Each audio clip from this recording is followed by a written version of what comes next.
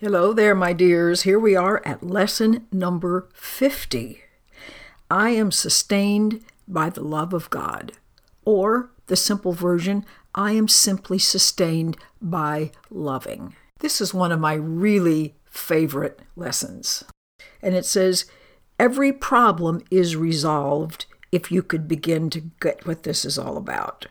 It says you believe all sorts of other things are going to save you, make you well, make you prosperous, make you happy. It says you've got your faith in pills and money and protective clothing and influence and prestige and being like knowing the right people and an endless list of forms of nothingness that you endow with magical powers. It tells us, it doesn't say magic is bad, it just says, if you think that it's possible to judge yourself harshly and everybody else and hate people and put yourself down, and then somehow pills and being liked is going to protect you or save you, well, think again. All of these things are replacements for loving. They are cherished to ensure a body identification, an ego identification, because after all those things are related to your body. None of those things make any sense if you are an invisible spiritual presence. And then it says these are songs of praise to your ego. And basically, you're asking for these symbols of fear to sustain you. Fear doesn't have any substance. It doesn't have anything to sustain you with. So all these fear-based things we've asked to sustain us don't work. And then we go, how come I'm trying so hard to make them work? It's because they have nothing to them. Only love will protect you in all circumstances. And it says, as contrary to everything that doesn't work, you will be lifted out of trials. You will be raised high above dangers.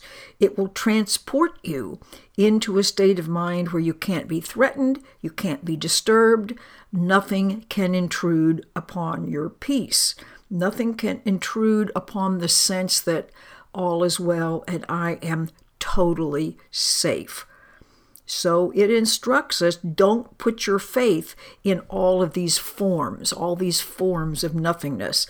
They will fail you. If they worked, look at all the pharmaceutical ads and all the other ads for the things that are supposed to make us happy and successful and peaceful and healthy and wise. But if you look around, you have to conclude they aren't working very well. Things seem to be falling apart even more than they were before. So our own experience will tell us these aren't reliable as a way to stay safe. Put your faith, put your trust in love.